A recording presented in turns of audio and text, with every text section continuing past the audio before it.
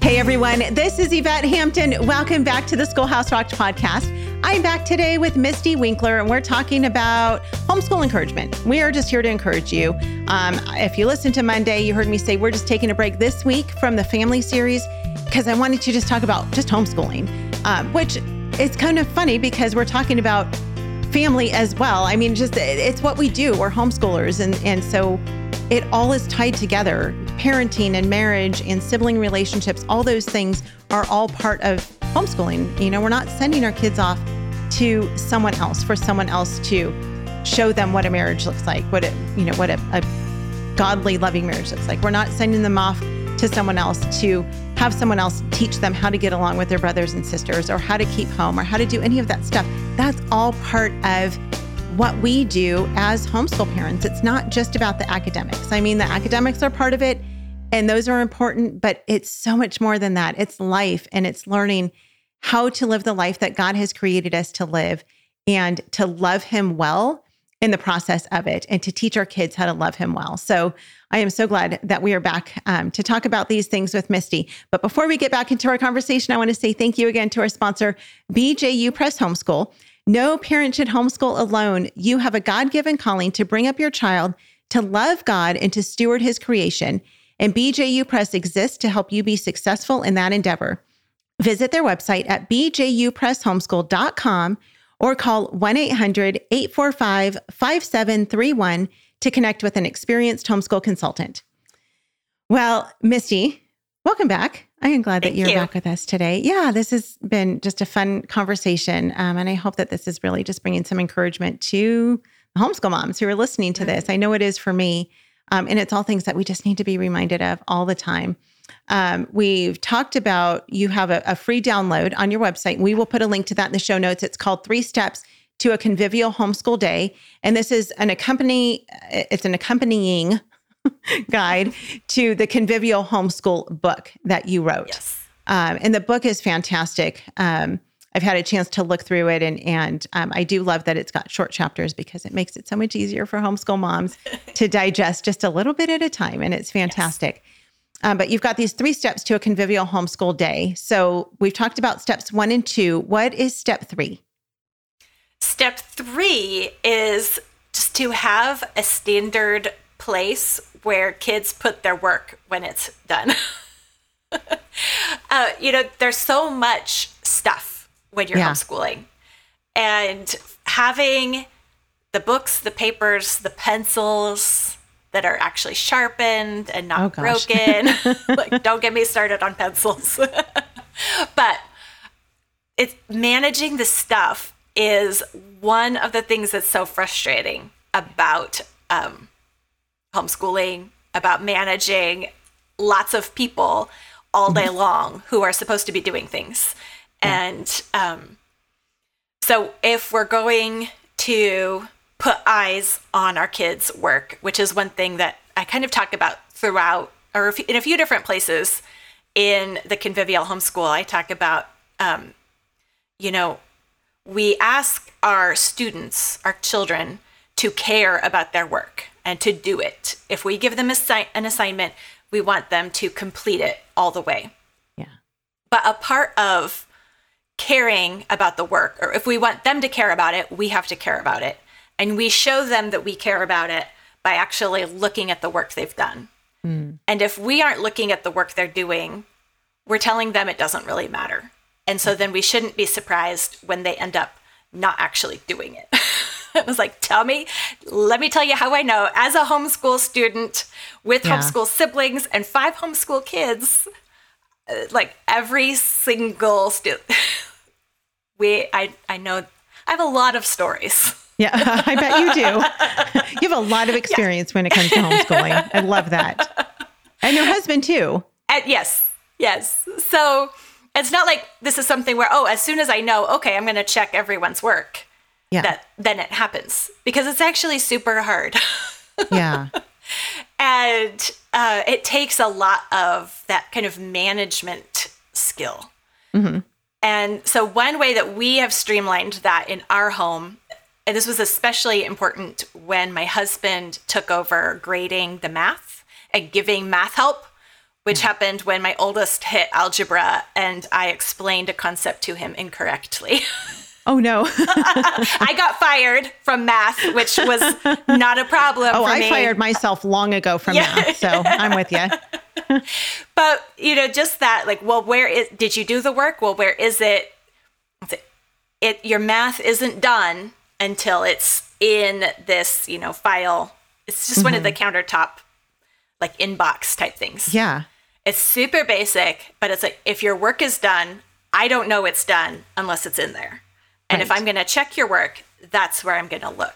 And so it's just a way, it promotes that, like, being on the same team where we aren't always like having to ask and having to dig through and those are the kind of situations that just make us frustrated, and they don't need to. It's like, we can just have a place and it's your job to put it there and it's my job to look at it. And so we both have a piece of the responsibility when it comes to making sure the work is done.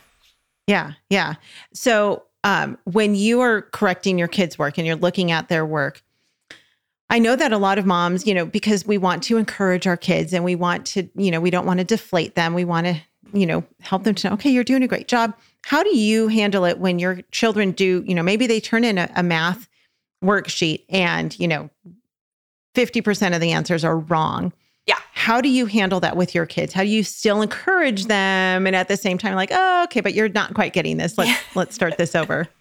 Yeah. I think this is another area where it's, I have the advantage of being a second generation homeschool mom where my parents didn't do grades. I didn't get grades till I was at college. And so to me, the kind of grade, like, you turn in your work and you're totally evaluated on exactly what you turn in the first time. Yeah. It seems very artificial to me and not, actually, we want to help our children grow and improve. So that means doing some work, getting some feedback, and improving it. So that's pretty much the process that we do for everything. I don't give grades at all for anything. And when they turn in their math, I correct it. They ask for help if they need it. Or maybe it's just like, well, maybe if you showed your work and didn't try to do it in your head, you would have gotten it right. But it's like, it's not a big deal to get it wrong. It's just whatever you get wrong, you have to fix. And you're not done with it till it's corrected. But it's not a big deal to get it wrong. And it's the same thing. I was an English major, so writing is important to me. But I always make it very clear, no first draft is your final draft. Yeah, right. You write something, then you get feedback, then you make it better. So that's just pretty much the process we follow with everything. That we're discipling, we're bringing our children along. Sure. We aren't like giving them judgments about how they're doing so far. It is, I think, one of the greatest privileges and advantages of homeschooling our kids is, especially when it comes to subjects like math and even writing, is that until they get that concept, you don't blaze through and move on to the next thing. Right.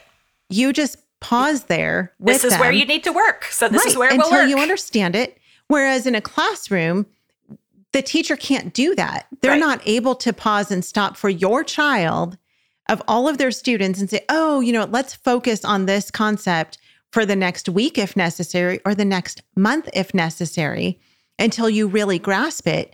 They just have to move on and your kid gets left in the dust. And so I love that about homeschooling. It is such a great advantage that we have of being able to just go at the pace that our kids are going with whatever subject it is that they're studying, And math for me, oh, good God, I'm so thankful for CTC Math because they do all of it for me. I mean, and so I go back and I'm able to check, work and grades and all of that. But, I'm not the math person. And so I'm thankful for even having resources like that, but that I can still check and just see where they're at. So it's good stuff. Let's take a break. We'll be right back. Have you tried CTC Math yet with your child?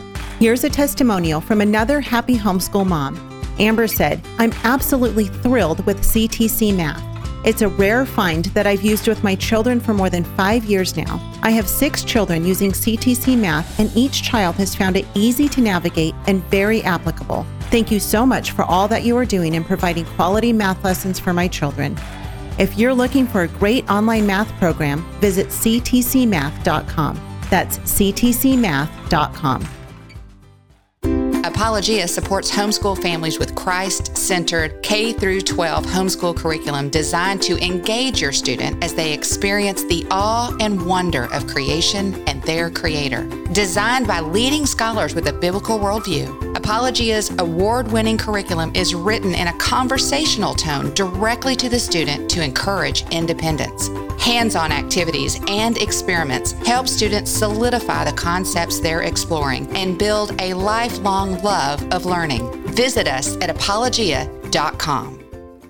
We are back with Misty.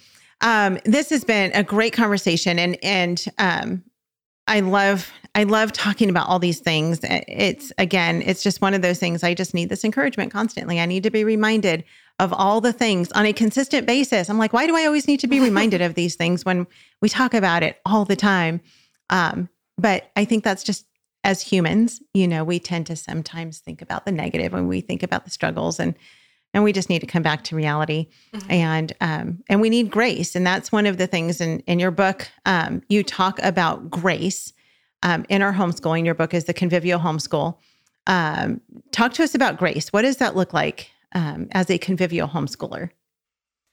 Yeah, one of the things that I've noticed over the years, looking for encouragement, trying to find encouragement, and a lot of the phrases that are tossed around the internet that are supposed to be encouraging. It's like, you just need to give yourself grace. And it's like, well, what does that mean? What does that look like? I don't know. What we really need is God's grace. So we need to go get God's grace. We need to be reading his word and praying about our day and having faith in the situation and trust that he's working good in it. And that's how we receive God's grace. We don't really give it to ourselves, but we do go get it from Christ. And his grace is sufficient for us. Mm-hmm. And Christ's grace isn't an excuse. It actually it makes it good. It doesn't say, well, that's fine. You did the best you could. Oh, well. It's like, right. It's forgiveness. It's covering. It's replacing our weakness with his strength. And he makes things right. So that, like I said before, I have 2 graduates and they're amazing. But I could say that because I look at them and it's like, I didn't do that. Yeah. The grace is that God is working with what we're doing. And he's not giving us grades. He's saying, here's Christ. That's what we get. Yeah. And so when our kids are graduated, or like you were sharing the other day about your daughter's test scores, it's like, oh, that it wasn't actually because I did something right. That was because God's working in them and doing something that's so much bigger and so much more than what I'm doing. It's not about me, although I am in charge of I'm taking responsibility for my own failings and weaknesses and getting the forgiveness and the grace to cover that, to keep moving forward in gratitude. And so that's what gratitude characterizes our attitude and our approach when we are covered in Christ's righteousness. And gratitude is how we have joy in the moment, because we know that it's Jesus' work that matters and we're just following his calling. So, we just well up with gratitude. And if we need a pep talk, that gratitude angle is where we need to go to get the pep talk. That's the kind of pep talk we need, is to be pointed back to Jesus and say, okay, wow, I'll do what he wants because this is amazing. He's amazing. Yeah. Yeah. Yeah, he absolutely is. And gratitude is so important, as we think of ourselves as parents. God is our heavenly Father, and we should always be showing gratitude to him. Just like, and I don't say this in a prideful way, but, we want our children to show gratitude to us. When we're taking good care of them, when we're doing our very best and being intentional as parents, it's hurtful when our kids don't ever recognize, or, if anything, they shun us and they're like, whatever, they're just resentful towards us. And when they come to us with gratitude, it just is like, wow, that's incredible. Thank you, for recognizing, the sacrifice that we've made for you and whatever that is. And so it's the same, even way more so, with the Lord, who has just given us so much. He has shown so much grace. He has shown so much mercy to us in our lives and given us what we don't deserve. And so we should only have a heart of gratitude towards him. And our children should see us doing that so that they also can have only a heart of gratitude towards the Lord and towards the things that he's doing in their lives. So, oh my, well, thank you, Misty. It's been so fun chatting with you this week. Your book is fantastic. And you guys, again, we'll put links to her book. It's called The Convivial Homeschool. Tell me again the whole title, because that is quite a mouthful. It is. Gospel encouragement for keeping your sanity while living and learning alongside your kids. I love it. That is a fun title. But for short, we'll call it The Convivial Homeschool. And again, convivial means friendly, lively, enjoyable. So let's go do that with our kids. Let's have a friendly learning environment. Let's have a joyful and lively learning environment. That doesn't mean that you have to come dancing down the stairs to music every day. But if you're like Misty, you do that. And that's awesome. I love that you do that. I might try to do that with my kids. And they're going to be like, what in the world are you doing? Sometimes it's good to throw them off. Yeah, right. No, I think that's such a great way to just start out the day. I love that so much. Though if I play Shane and Shane one more time, they might actually throw the remote out the window. And it's my favorite. I love listening to their hymns and psalms. So I don't know that they would come dancing out to Shane and Shane. So I might have to find something more upbeat than that. And I'll have to maybe try Andrew Peterson. But thank you for being with us, Misty, and just for the heart and soul that you have poured into this book to bring encouragement to homeschool families. Again, the book is called The Convivial Homeschool. We'll link to that in the show notes. And again, if you guys have not yet signed up, you heard me on Monday, you heard me yesterday. If you've not yet signed up for our online conference, it's live, it's interactive, it's March 6th through the 9th. It's 4 days. It's Monday, Wednesday, Tuesday, Thursday of just fun encouragement. We're going to do some fun things with this one while we're live with a couple of our guests. So you're going to want to join us for that as well. I don't even know if I'm going to tell my guests some of these fun things that I'm planning to do with them. We might just throw this in there and catch them off guard because it might be more fun that way. But please join us for this conference. It's March 6th through 9th, the Homegrown Generation Family Expo. You can find out more about it and see our speaker lineup, our incredible speaker lineup at homegrowngeneration.com and sign up there. You get lifetime access to the entire conference. And if you were not part of the 2020 conference that we did 3 years ago, it was incredible. I mean, we had so many incredible guests for that one. Some of them are coming back for this one. But if you were not part of that, when you sign up for this year's conference, you get access to that entire conference from 2020 as well. And that one included Kirk Cameron, Heidi St. John, Dorinda Wilson, Ginger Hubbard, Rachel Carmen. I mean, just an incredible speaker lineup. So you'll have access to that entire conference as well. So go sign up, homegrowngeneration.com, and we will see you there. Share it with your friends. Have a great rest of your week, and we'll see you guys back here next week. Bye.